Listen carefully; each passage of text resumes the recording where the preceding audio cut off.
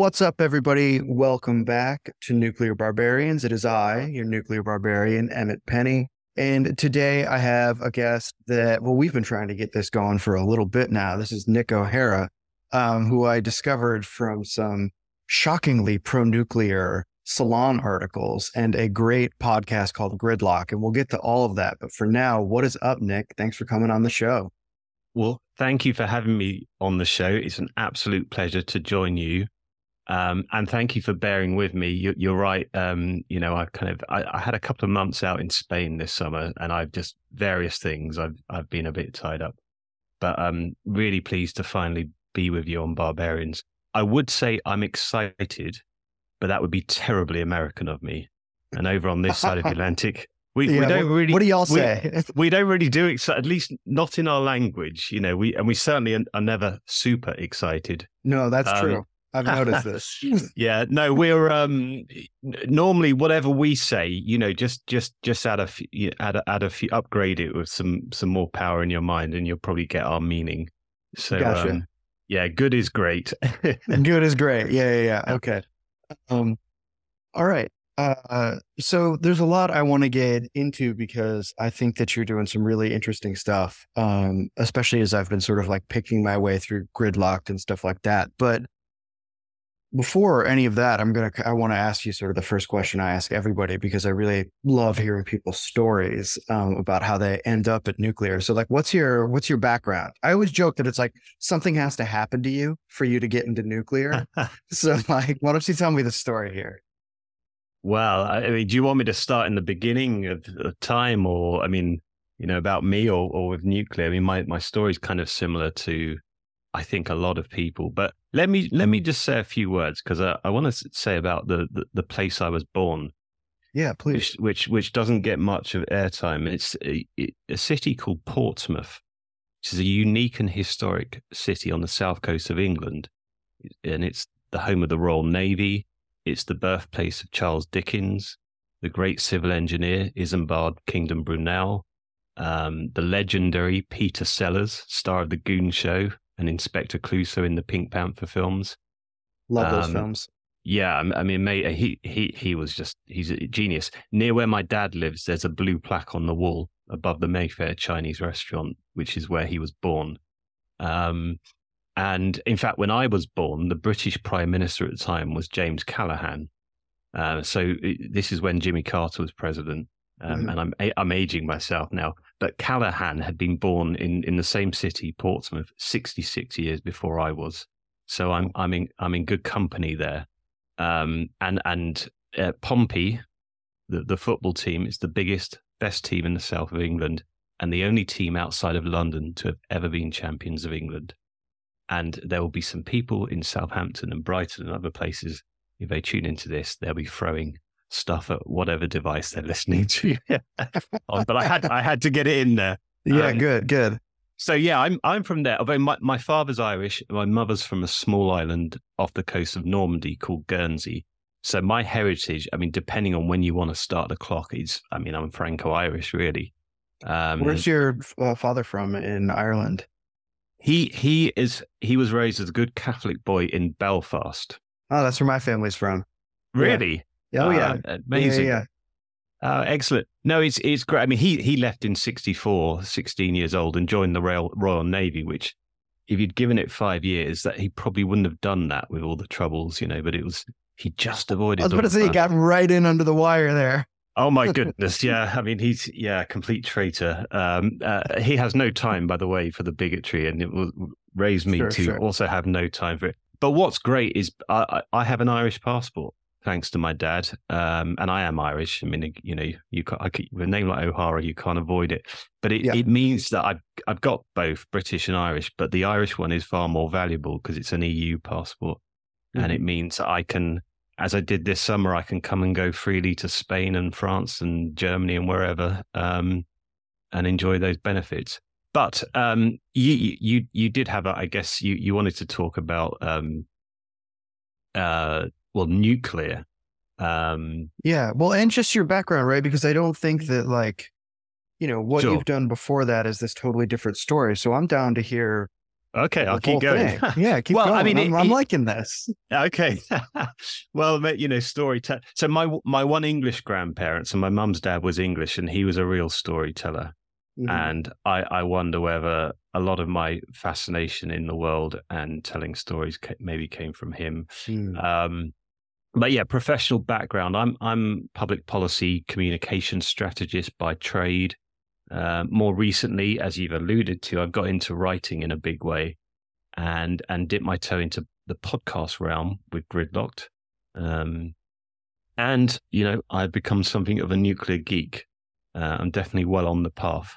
In fact, as I said, I spent a couple of months this summer in Spain, as you know, because we did communicate, and most of that time I was in Barcelona.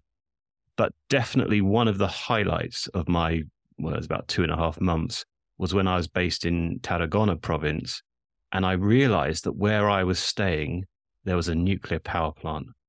And I even did a coastal hike specifically to get close to the plant. Oh, cool.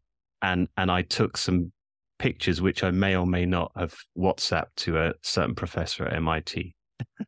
But Well, that's awesome. That's awesome. So what's the road then from public communication strategist, public policy guy towards these new turns you have in your career towards this sort of like science and climate communication stuff? I mean, I knew it was always important, but it was a couple of years ago that it started in earnest. And I had the very good fortune to be introduced to Jacopo Buongiorno, MIT professor of nuclear science and engineering, who I guess many of your listeners will be familiar with his work. And that was in relation to a potential project on micro nuclear batteries in the lead up to COP26 in Glasgow. And Jacopo ran me through not only micro reactor technology, but nuclear more broadly. And I was immediately hooked, on not the technology so much, but the possibilities that nuclear could offer, especially advanced and micro reactor technology. And so really, my mind was blown, by the prospects, not just the clean energy prospect, but for a new industrial age that these innovations could deliver. And yes, clean energy, the carbon-free future that we need, but also the possibility to completely restructure industrial production and the ways in which our societies are organized. Especially if we can bring on stream the portable plug-and-play microreactors that I was discussing or rather that Jacopo was discussing with me. And the beauty of those, of course, you can provide not just electricity, but heat and electricity in any location. And being co-located with the end user, you can enable advanced production, advanced manufacturing to take place in any location, especially, in left behind communities, commodity dependent regions. So, you want to resolve some of the issues in the Rust Belt, the United States, for example. Perfect solution. We don't need to go back to coal. We can do new things and keep those jobs there, but we can also unlock the potential of commodity dependent regions in Africa, which have been kept behind for decades. We can completely transform people's, economic fortunes. And for me, that's the beauty of technological innovations, not in, how they work from a technical perspective, but the new possibilities for human advancement that they offer us. No, I love that. I do a lot of thinking about that. One of the things that I like to say is that, for nuclear, I'm sort of at this point where I think about it not even in terms of climate anymore. Because to me, like a lot of the climate solutions are sort of out there already, and it's about acting on them rather than, sorting them or whatever. But it's about what life we're going to have once climate change is solved. Like what potentialities are we going to unlock with this? So I love that perspective. And was that always your perspective on energy and technology and stuff like that? Were you like an all renewables guy before this? Were you I'm vaguely anxious about climate and don't know a lot about energy, or some like, see all of the above type thing? Yeah, kind of all of the above, I guess. I mean, like a lot of people, I hadn't really looked closely into energy. I hadn't done my homework on the subject. So I consider myself, yes, to be a climate conscious citizen. And part and parcel of that was being a supporter of renewable energy, especially wind and solar. And kind of, I guess, sort of unthinkingly so. So I started out with a pro renewables position. And in a sense, I haven't become anti renewables. Sure. Yeah. I mean, I just want to find the best and fastest route to decarbonize our economies and combat climate change.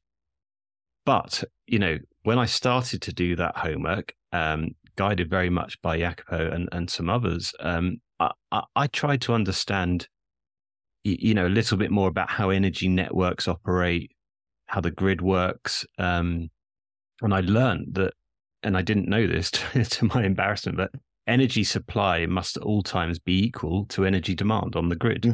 I just assumed, you can store surplus, and I hadn't really thought about it. But of course, in kind of really getting my head around that's where renewables have huge drawbacks. Because the grid needs to meet the demands of consumers around the clock. That includes peak times such as, the coldest winter nights, hottest summer days when we need the air conditioning in certain places. But yeah, during the night, solar's not producing. Renewables are intermittent. Wind's not always going to be strong enough to power the turbines. And of course, with climate change and increasing weather volatility, renewables are becoming more volatile, and less reliable. So yes, we hear a lot they're becoming cheaper. Well, they're cheaper because we made them cheaper. If we back nuclear, guess what? It would become cheaper. Yeah. When the political will's there, of course, you can do lots, can't you? And also renewables, they're not concentrated, they're not efficient, they require a huge land footprint compared to nuclear. I mean, hydroelectric is interesting. It's great. I love hydroelectric. Yeah, same. You'd have to be daft not to, really. But the problem there is that there aren't really any new opportunities to exploit and expand it. At least not unless we're prepared to destroy ecosystems. With new dams and the flooding that would be involved. So from an environmentalist perspective, that doesn't really make much sense to do that. Albeit, yeah, look, there's always going to be trade-offs in policy decisions. But also with climate change, we're seeing droughts, we're seeing inland water volatility. So, I mean, there's so much we could say about renewables, but I think the big turning point for me was when I came to understand that renewables required the backup of a reliable source. And if that reliable source is not clean nuclear, it will be a dirty fossil fuel. And that's the bottom line here. So, as I say, I'm not anti-renewables, but I don't understand why so many people slavishly, unquestioningly support them. I mean, I do to an extent because I did, but I understand what it's about. It's about ignorance, and that's not lack of intelligence. I mean, in lack of knowledge and understanding. Yeah, I'm ignorant about plenty of things, right? Yeah, I just have no idea, Yeah. No, I mean, exactly. And look, I think we always need to step back from these issues. And I mean, I'm clear. Look, I'm interested in clean, low carbon energy. We need to maximize low carbon electricity supply, and not dogmatically promote a particular energy technology. So again, with nuclear, if something else comes along and it's more efficient, it's more reliable, it's does all the things we need it to do, then I will advocate for that. I'm not wedded to anything. But as an empiricist, I follow the evidence. When we study the previous attempts to decarbonize, we see that countries like Sweden and France have managed to do so fairly quickly, whereas Germany, and I've written about this, Germany's struggling. And the key variable, of course, is the deployment of nuclear energy. So Germany scrapped nuclear in favor of a mix of renewables and fossil fuels. Well, they probably wouldn't They wouldn't characterize it that way, but that's what's happened. And the result is no serious prospect of eradicating carbon emissions. Mm-hmm.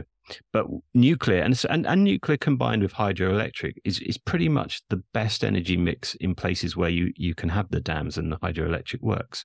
And I'm all for a mix of nuclear with other renewables elsewhere, but on current technologies, current battery storage capability and cost, we're kidding ourselves if we think renewables can provide more than about 40-50% of energy. Now, don't quote experts on that. I'm not the authority on that, but everyone I've spoken to, that's the kind of ballpark figure we're talking about here. And frankly, people need to wake up. Germany needs to wake up. I love Germany. I used to live there, lived in Berlin.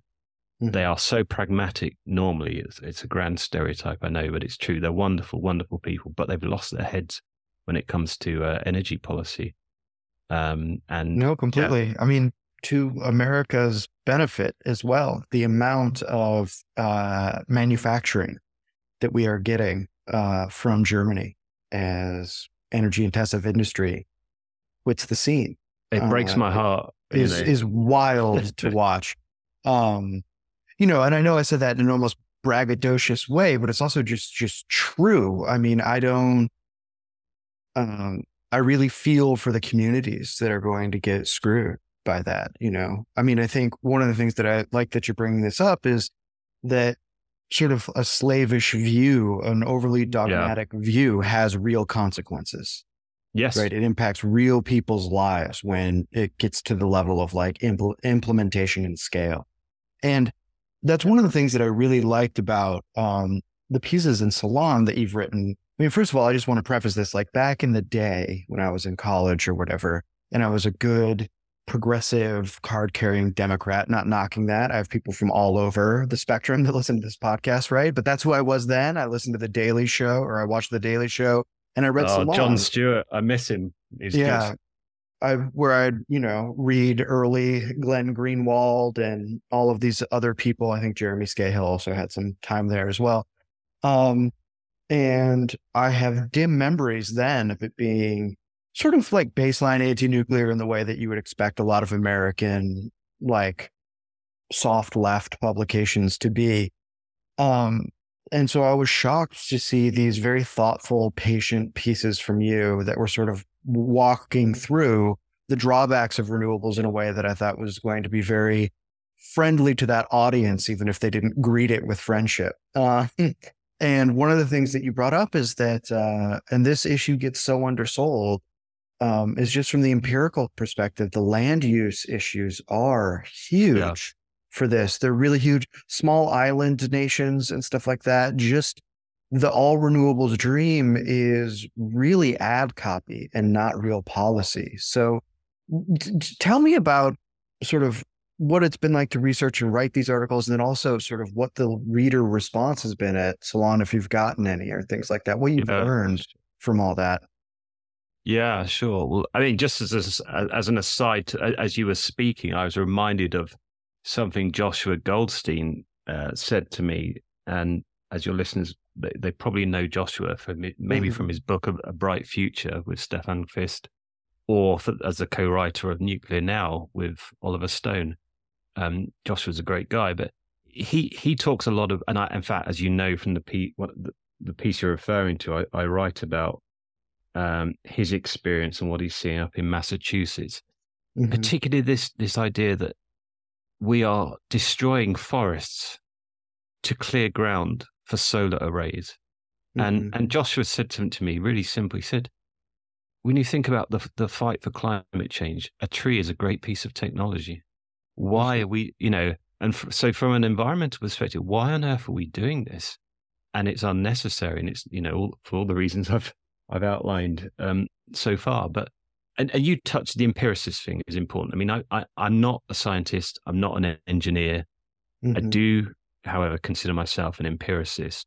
So the positions I take in those pieces in Salon and other things I do, they're based on a clear evidence base, because that's the only angle I know to take. So I put forward my opinions backed up by evidence providing citations, data sources for any claims I make. And, I'm grateful for the opportunity to publish essays in outlets like Salon. The response, to answer your question, has been really positive. In fact, I remember seeing a comment. I don't really look at these things too much, but Sure. Oh, it can be stomach turning if you spend too much time in the comments. Well, the trick is don't get drawn into responding, because somebody's going to get you stuck there, Oh, never. You never want to violate. There are two rules for being online. And the first one is never apologize. And the second one is never get mad. Oh, God. Yeah, definitely never get mad, You're probably right on the other one. I hadn't thought about it. But yeah, no, I saw a piece, and or maybe it was you, maybe it was you under a pseudonym, but expressing pleasant surprise that a quote unquote liberal outlet would publish a pro-nuclear piece. Mm-hmm. But really, when you think about it, Emmett, clean energy shouldn't be a left-right. It shouldn't be a partisan issue. There's too much at stake.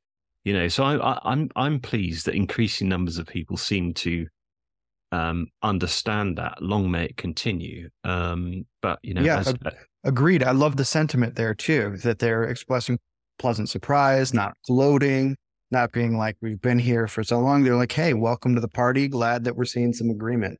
I think that is for long-term industrial projects. Yeah, consensus is the only way forward. Absolutely. Yeah.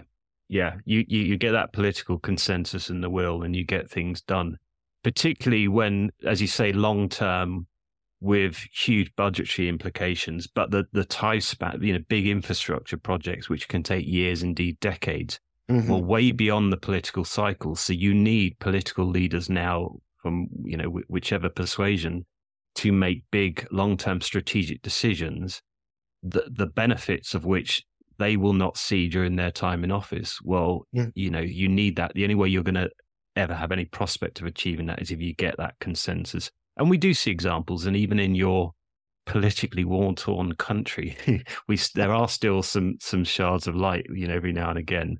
Yeah. But I think that the biggest thing is this ingrained ignorance and opposition to nuclear. Nuclear is the best clean energy source available to us. No, I think that's right. Just to add this little comment about our politically fevered, addled country. I should add that even from the founding of the Republic, the assumption has been that we would always hate each other. And indeed, that has borne out to present day. It's sort of baked into the structure of our Constitution. So let's talk about Gridlocked a little bit. I've been picking my way through the episodes. I'm so impressed by the roster of experts that you've gotten together. It seems like a real labor of love. It has a nice NPR vibe. So let's just pan out and tell me and the audience, what is Gridlocked and what do you hope to do with it? Well, great questions. And I'm pleased you're enjoying it. I mean, I think that was we fail in that goal, then we're not going to achieve much else. I mean, it kind of relates to what we've just been saying, in a sense, Emmett. If you think about your side of the Atlantic, sorry, my microphone, let me get that back. Let's think about where you are, the United, and what we were just saying, and the backdrop of a stubbornly challenging economic outlook. And we're seeing now those first, the first firing guns of the presidential primary season. They've started, certainly with that first Republican debate. And on both sides, we're seeing this now, this politico media circus is going to fill the second half of this year and all of next year. And, so in the context of what we're talking about here now, some will push climate science denial and try to weaponize it as part of a sort of broader cultural war politics that's tearing through America, it's tearing through where I am here in Brexit land, and elsewhere. But others on the other side will promote false environmental policy prescriptions, as we've been touching on, Yeah. and ignorance about what different technologies can actually deliver. And, in this post-truth era, both sides will push falsehoods in equal measure, both sides. And they will only see the ills of their opponent's ways, but they'll fail to recognize their own. And I say it again, both sides. A campaign will happen, but there will be very little by way of genuine exchange of ideas, because too many of us refuse to hear opposing views or engage constructively in debate anymore. We no longer care to listen. So we need to start listening again. And what better way than via a podcast like Barbarians or Gridlocked? We can tune into podcasts at any time, anytime we like, make it convenient to our schedule without interrupting it. Listen to a podcast, on headphones. We can listen to it running in the park, sat on a train on a journey to work, or sorry, you're in America, so in your car you can listen to your podcast. Sorry, these are only gentle digs. I don't mean any of it. I love it. Hey. No. It's right. It's totally fine by me, man. But so here we go. I got together a bunch of Americans or people based in America. For Gridlock. So my co-creator Mark Habener, he's in Los Angeles, and I introduced him to Jacopo at MIT and a research affiliate called Rob Frieder, also up in Boston. And collectively, we felt that the podcast was the right vehicle to build a discursive platform around. And we wanted to bring in, you mentioned expert voices, but away from that heat and noise of political debate, and to try and create and build a community of listeners, and really to try to bring important issues to a wider audience, outside of public policy and academia, and away from all of that, aforementioned political and media bickering. So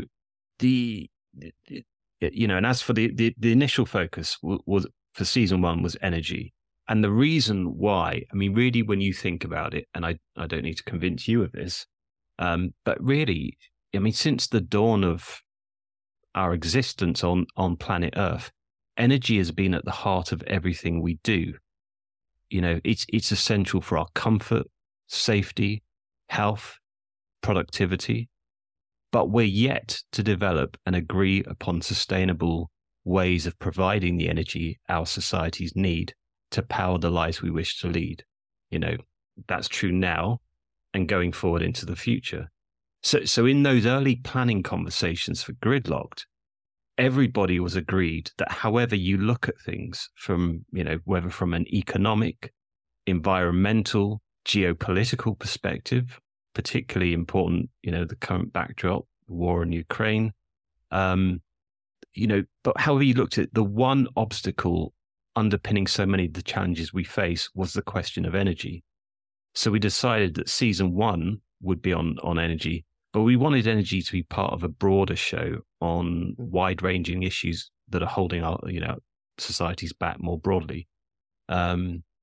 But yeah, and as I'm the person charged with writing and scripting the show, so it came to me that the term gridlock, which we developed into Gridlocked, it seemed to sum up the state we're in. And then just a lot of the messaging, it just came into my head in the way that my mind works, and I started to think about the covers you see for popular economics, popular science books, behavioral science books, especially those covers over in the US.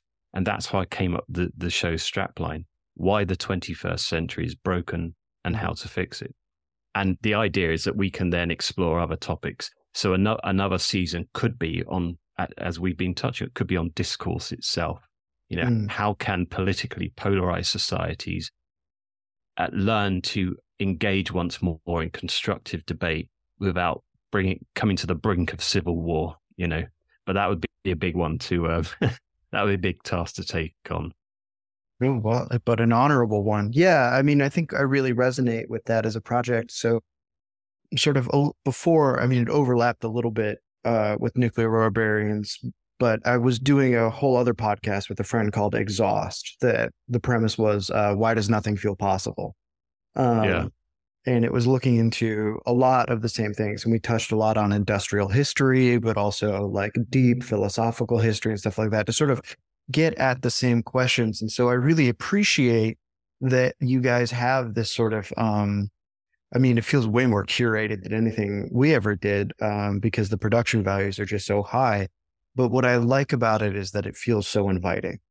I think where Gridlocked succeeds is that there's something about it that's just a welcoming project, even if it's about sort of how unwelcoming some of these topics are. And like I said before, you have this whole host of experts that you guys get to talk to, friends of I don't know if they're actually my friends, but allies in the pro-nuclear movement, like people from Mothers for Nuclear in California. We've got everybody's favorite Isabel Bemeke, and we have Carrie Emanuel, all of these people that are sort of like heavy hitters and people that have inspired pro-nuclear sentiment. And so I'm sort of wondering, you've gotten to talk to all these people. What have you learned that you didn't know before? Because I imagine if you're just picking people's brains, like stuff has to come up. Yeah, that's a great question, Emmett. I mean, funnily enough, and I'm a communications professional, right? They've helped me. I believe they've helped me communicate a little better. So if you take Jacopo Buongiorno, Joshua Goldstein, Kerry Emanuel, they're all current or former professors. And all, I might add, they're all enormously kind and generous with their time and their knowledge. Mm-hmm. But by trade, they're teachers who are good at clearly explaining concepts and ideas, in a lecture theatre, in a seminar room. So through their example, I've learned to try to slow down and explain myself in clearer terms. If I listen back to the earlier recordings, particularly at the start of the season, so we recorded the interviews in a block, but our bits, the narrative links, and that we've been doing as we went along. But yeah, especially from the recorded interviews with contributors, what's the word? I cringe. I cringe. I cringe at hearing myself, Sure. because I was, sometimes just speaking just slightly too fast, and often not finishing my sentences or not fully spelling out my thought process, and as a result, there was a lack of clarity in my verbal communication. Mm. And I think my problem is my mind works fast and I jump ahead, and sometimes you've got to remember, just, complete that thought, finish that sentence. So before jumping ahead. So I've tried to improve that, and it's very much a work in progress. But you mentioned Mothers for Nuclear, and Kristen Zeitz is another really good example. I mean, she is an incredible communicator. She's a civil engineer. Mm-hmm. And as you've mentioned, she co-founded Mothers for Nuclear with Heather Hoff over in California. Played a leading role in saving, certainly delaying the premature closure of the Diablo Canyon plant. But one of the things I learned from Kristen is that having a compelling human story that audiences can connect with is probably the most effective form of communication. I mean, I knew that, theoretically, I knew that before we embarked on this project. But listening to Kristen and reading about the background to how Mothers for Nuclear came into being really hammered it home for me. I mean, people should look on their website. There's great personal narratives there, really, as I say, compelling. And in fact, I was so taken by her example that I wrote a whole section in one of those salon pieces you mentioned, the one about big oil. Yeah, I used her story and in California, and then I spoke about Joshua up in Massachusetts, and then mixed that in with my own from my time in Trinidad. But yeah, I mean, I overall I've learned so much, great and small, and feel incredibly fortunate to have had the opportunity to spend time with some, truly incredible individuals who are impressive and inspirational in different ways. So I remember feeling so inspired after the recording Mark and I had with Dava Newman. Dava's director of MIT Media Lab, she was appointed by President Obama to be the deputy administrator of NASA just prior to this. And at the end of the recording with Dava, I mean, like with the others, really, I just wanted to add an additional hour, to pick her brain some more. I mean, it's impossible. If anyone knows Dava Newman's schedule, her diary, that is always going to be an impossibility. So forget it. But that was, I think it helps if you just enjoy the conversation that you're having with these people. It does make for a better quality output. And I think, whether it was Dava, Norman Foster, Guillermo Trotti, I think the other thing I learned is because they all seem to have this innate positivity. And it kind of, that was quite a lesson in itself, because it made me realize that, everything that you and I have been talking about so far, these are big issues. They're serious. The political gridlock, the energy gridlock, very serious issues and challenges. Actually, if you do approach them with a little bit of positivity, you can try to navigate them a bit more constructively. So I think that was really a lesson. And I should just add, I mean, there's, you mentioned some of the people, but the opportunity to work with a couple of people who I would say are rising stars, established already, but with so much more ahead of them, people like Stefan Kvist and Charlene Smith.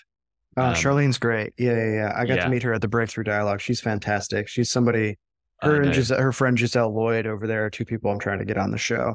I had such a lovely time meeting them. And do you know, I was speaking to Charlene only yesterday on another.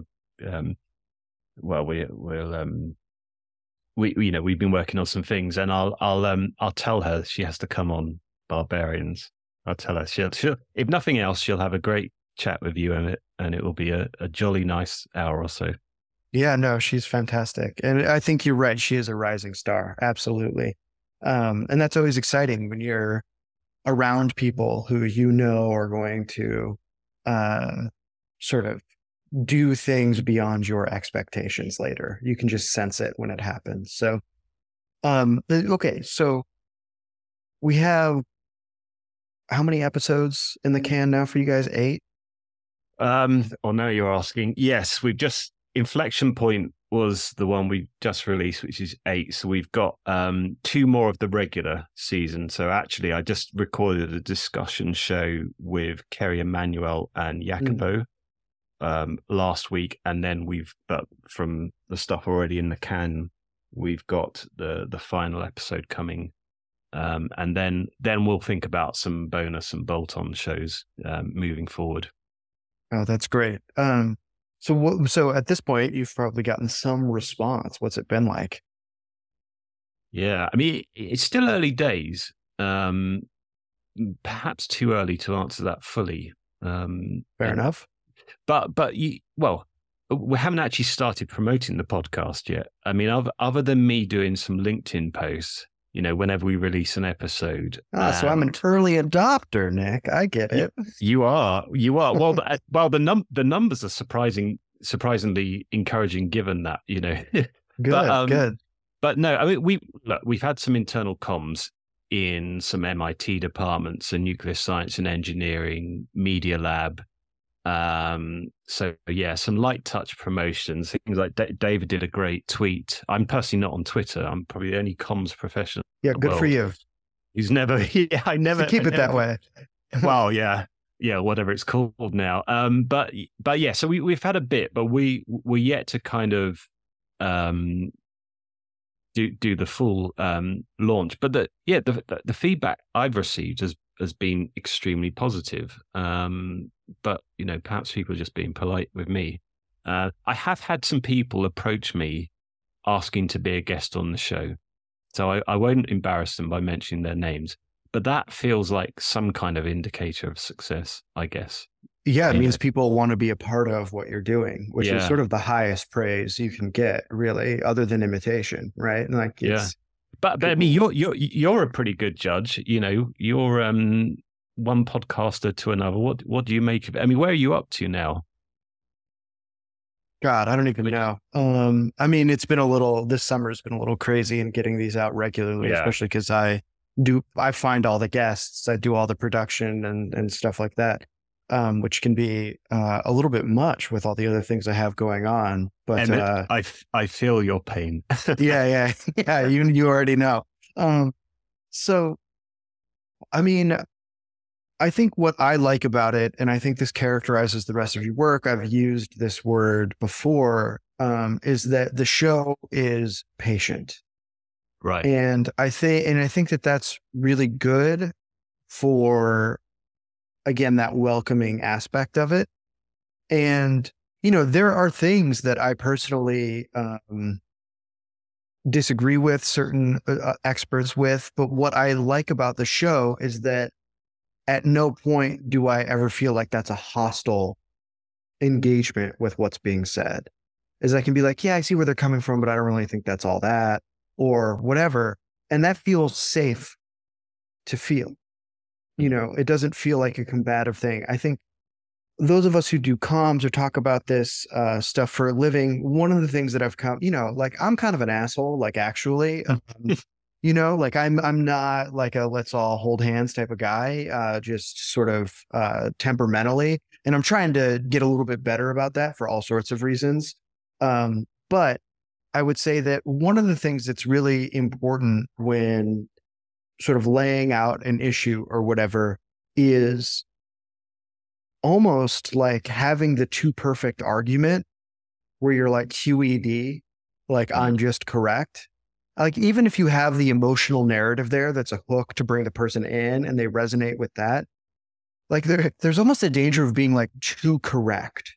Yeah. And one of the things that does that I think is really surprising and that I think your show avoids is that it makes someone feel like they're being coerced even when they're not. Because the thing about something just being objectively or empirically right is that it doesn't really care about how you feel about that. And so there's this big collision people have between their psychological, emotional commitments, their sense of who they are, and then what the reality outside of that is. Right. And this is a problem older than our current gridlock. This is something that you can even find. Like, if we want to ask the question, why does Plato write in dialogues? It's for this reason. It's because when you see the dialogic sort of dialectic unfold, you watch people being brought to the place where they're questioning their priors, and it reveals something about their character and about the difficulty of having these conversations. Right. So the phrase for it in the ancient Greek is aporia, and it's a place where you don't know what's up or what's down. And that's a very difficult place to be. If anybody's seen the John Carpenter movie, They Live, I they'll be haven't, no. familiar with it. And it's about this guy, Johnny Nada, who's just some day laborer in LA. And he stumbles across a box of sunglasses that when you put a pair of them on, you can see through the propaganda of the world and it reveals its true message. And there is an 8-minute fight scene in a back alley where he tries to get his friend to put the sunglasses on, and his friend won't. And it feels like this big digression. But then you realize the reason why that fight scene is so long and so intense is because it's a metaphor for what we go through when we change our minds, when we're being forced to confront something there. And I think that that is a really delicate process to bring people into. It is one that podcasts, I think, can be really good at because it has, for better or for worse, a false sense of intimacy, right? It's how people can develop Mm. sort of a parasocial relationship with the people involved in the podcast. But that intimacy also allows people to be vulnerable while they're by themselves in a way that they might not otherwise. And so when I take a look at like what a successful episode of Gridlocked is I hear a bunch of moments where something's presented one way, and then it is gently revealed that it might be another way, and that I'm being asked to entertain those two things together. And I think the human stories really help do that. I think as you said, sort of the built-in communications acumen of some of these professors that you have on really shines through. Yeah. And I think it's something that a lot of comms professionals could actually learn from when they're taking a look at what might help change people's minds, Yeah. So that's sort of my long digression. Oh no, don't. No. Fascinating. I mean, two things on that. Firstly, I think I'm going to have to bring you on board if we ever do the discourse season, because I think you've just nailed the outline to it right there. And I, completely endorse what you've said, and I love the sort of depth in which you've thought about this.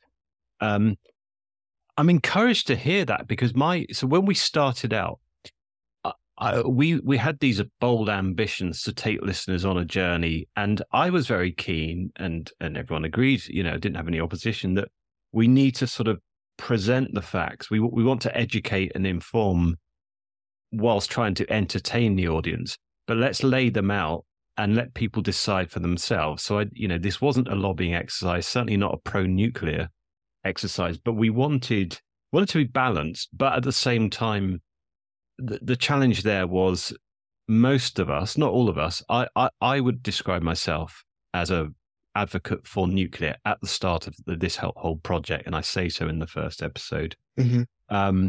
Not all of our guests are, but they're certainly open to it.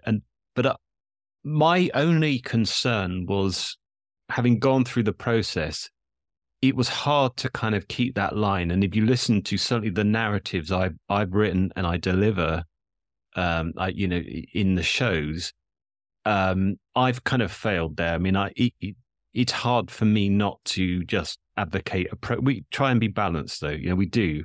But so it's quite heartening to hear that maybe we and I haven't failed in that regard to quite the extent I was concerned maybe I had. Yeah, I mean, I'm way harder on renewables than you guys, and I'm way less hard on the fossil fuel industry than you guys, right? So those are my two major disagreements there. And I still felt there was a freedom to sort of think independently and let Gridlocked be Gridlocked and me be me. Do you know what? It's really interesting you say that. There is, and forgive me, it's either in the inflection point. No, it's not in the inflection point episode.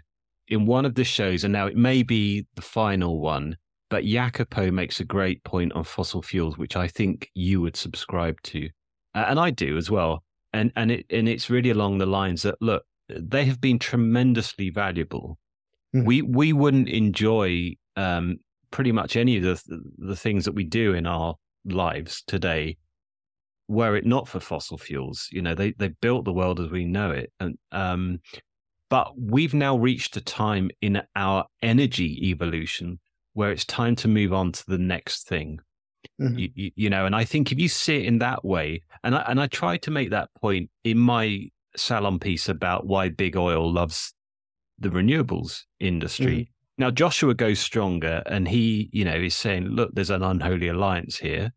Mm-hmm. And look at the realities of why is it that they're backing renewables? And we know the answer to that. But I was keen to make the point, look, I don't think that, big oil, so the, gas and coal and the oil sectors, I don't think those executives in those big companies are evil. I think that they're strategists. They understand how to run their businesses, and that's informing their, these are rational business decisions that they're taking. Then these are not people trying to destroy the world or be nasty to us. But to Jacopo's point, look, we've reached a point where we need to evolve to the next thing. We do need to clean power our lives. And so actually, and this is where we need to break the political gridlock, because we need actually our political leaders and our governments, and this is a point that Joshua Goldstein makes, they've got to make those big strategic decisions. We need to build that consensus there. But this notion of pushing it onto individuals and us as citizens, as consumers, and our behavior through things like this concept of a carbon footprint, and we all get worried about, oh, should I be taking this flight? No, no, no. That's not how we do this. These have got to be, this is actually an example where bottom up and little approach, little pieces don't add up to solving climate change. You've got to do it top down. Yes, as individuals, we can make choices, we can be climate conscious, fine. But with global energy demand increasing more and more, and new parts of the world, new energy, electricity customers coming on each month by the bucket load, the only way we're going to do this is making strategic decisions to decarbonize and clean up how we produce and consume energy. But yeah, so I'm perhaps, but yes, I mean, fossil fuels, I suppose where I'm clear is, look, they're part of what we need as we transition to that clean energy future. But that future cannot be a future in which we're continuing to cram yet more and more carbon into Earth's atmosphere. Right. Yeah. I mean, and totally, I hear that. I think what I like about what you said and where I really resonate with it, and I think that this is something that I'm trying to do a little bit more, is starting from gratitude, whatever I'm talking about. There has to be a way, because here's what I fear, right? This is going to be sort of my last thing on like comms and how I think about talking about these things, is that, one of the most important forces in my entire life has been gratitude. I've been sober for like 13 and a half years now or something like that. And gratitude was a big part of learning how to reapproach my life, and the way that worked. And what I've realized is that when we have big challenges, and climate change being a big challenge, if we don't start from a place of gratitude for what we already have, we will intrinsically feel like we don't have the tools, that we don't have the inner resources or the external resources to tackle the problem. And it entrenches a culture of fear that obviates clear thinking. And so I think when I talk about energy now, I try to do it from a place of, look at how lucky we have been and are to live in the world we live in today as it exists. That doesn't mean it's perfect. That doesn't mean it can't or won't get better, but it does mean that it's not nothing. And so we want to be prudent. We want to be thoughtful, and we want to be open to the best possible choices we can make. So that's where I overlap. I totally hear what you're saying about, like, we should look back at what fossil fuels have done for us and be amazed. This life is, the fact that you and I are having this conversation, like on this whole apparatus, is absolutely, like pretty amazing. So I think this is a great segue to sort of my final question for you, which is, you've described yourself as an active optimist, right? And I want to know, what do you mean by that? And what hopes do you have for the future because of that? Well, first of all, congratulations on the 13 years. That is wonderful. That is absolutely brilliant. And to your question, I mean, I think it was my co-creator, Mark Havener, who said that in our intro show. But what we mean by active optimism is, I think, approaching the challenges we face.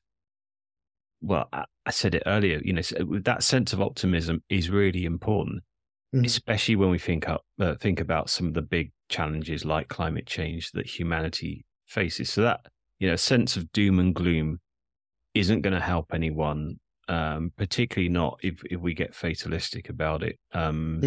So for example, you have these COP summits, the Conference of the Parties, and we've got, I think, is it COP28 coming up? Now they're important, they're necessary. But they do tend to, and they can make incremental changes. Sometimes they have major breakthroughs. It's brilliant, but often the messaging coming out of that is very kind of, doom and gloom. And I think if you keep telling people that, they're going to switch off. I actually think it, and to me, I'm kind of, I know people who go to those, and I think it's important. I've never personally been tempted to try and go along. I'm open to it, but I'd much rather, come on Barbarians and have a conversation like we're having now, because I think this is where the more constructive action, this is where we bring about changes in these kinds of forums. Positive, constructive engagement, building consensus, and trying to cut through the divisions as we've been discussing. I think that's what I mean by active optimism. And the other part of the question was about the hopes of a future. Well, in a nutshell, I hope we secure a clean energy future and combat climate change. Yeah. Okay. But in doing so, create a more, and I write about this, is ingrained. It's my mantra. I want a more equitable world which operates sustainably to ensure that future generations can inherit viable societies on a livable planet. And it sounds grandiose and idealistic, but it's actually quite a modest ambition, and yet with, this climate emergency, it's real, it's pressing, it's immediate. This summer I was swimming off the coast of Tarragona across the Mediterranean Sea. For me, 16 Italian cities were on, emergency because of the heat on roads. They were the biggest evacuation in Greece's, peacetime history. We've seen, we're seeing all of these events. They're on our doorstep now. They're literally lapping at our doorstep. And that simple vision for the future could be fading from view. So in a way, I'm making it my personal mission, my purpose, if you will, to keep trying to play my small part and to keep making my personal contribution to that goal of, a world that's worth, our children, our grandchildren inheriting. But more specifically, I'm writing more, that's, it's my passion. I'm hoping to develop it. And I think really, in this sort of post-truth era where, as we've touched on, I think many of us, we refuse to listen to opposing views. We're not engaging constructively anymore. So I think that the biggest challenge we face in the 21st century is that. And I think if we don't overcome it, I'm not sure how we rise to the climate change challenge or any of the other big issues that we need to grapple with. So I think in my writing and my work, I aim for it to be just a little shard of light piercing through the hot, dark noise of contemporary discourse. All right. I love that. That's a great note on which to end. Nick, thank you so much for joining me. This was a very lovely chat. Everybody, you can find Nick's articles that we talk about and a link to Gridlocked in the show notes. Go check it out and see for yourself what it's all about. And remember, everybody, stay sharp, stay strong, and stay radiant. We will see you next time.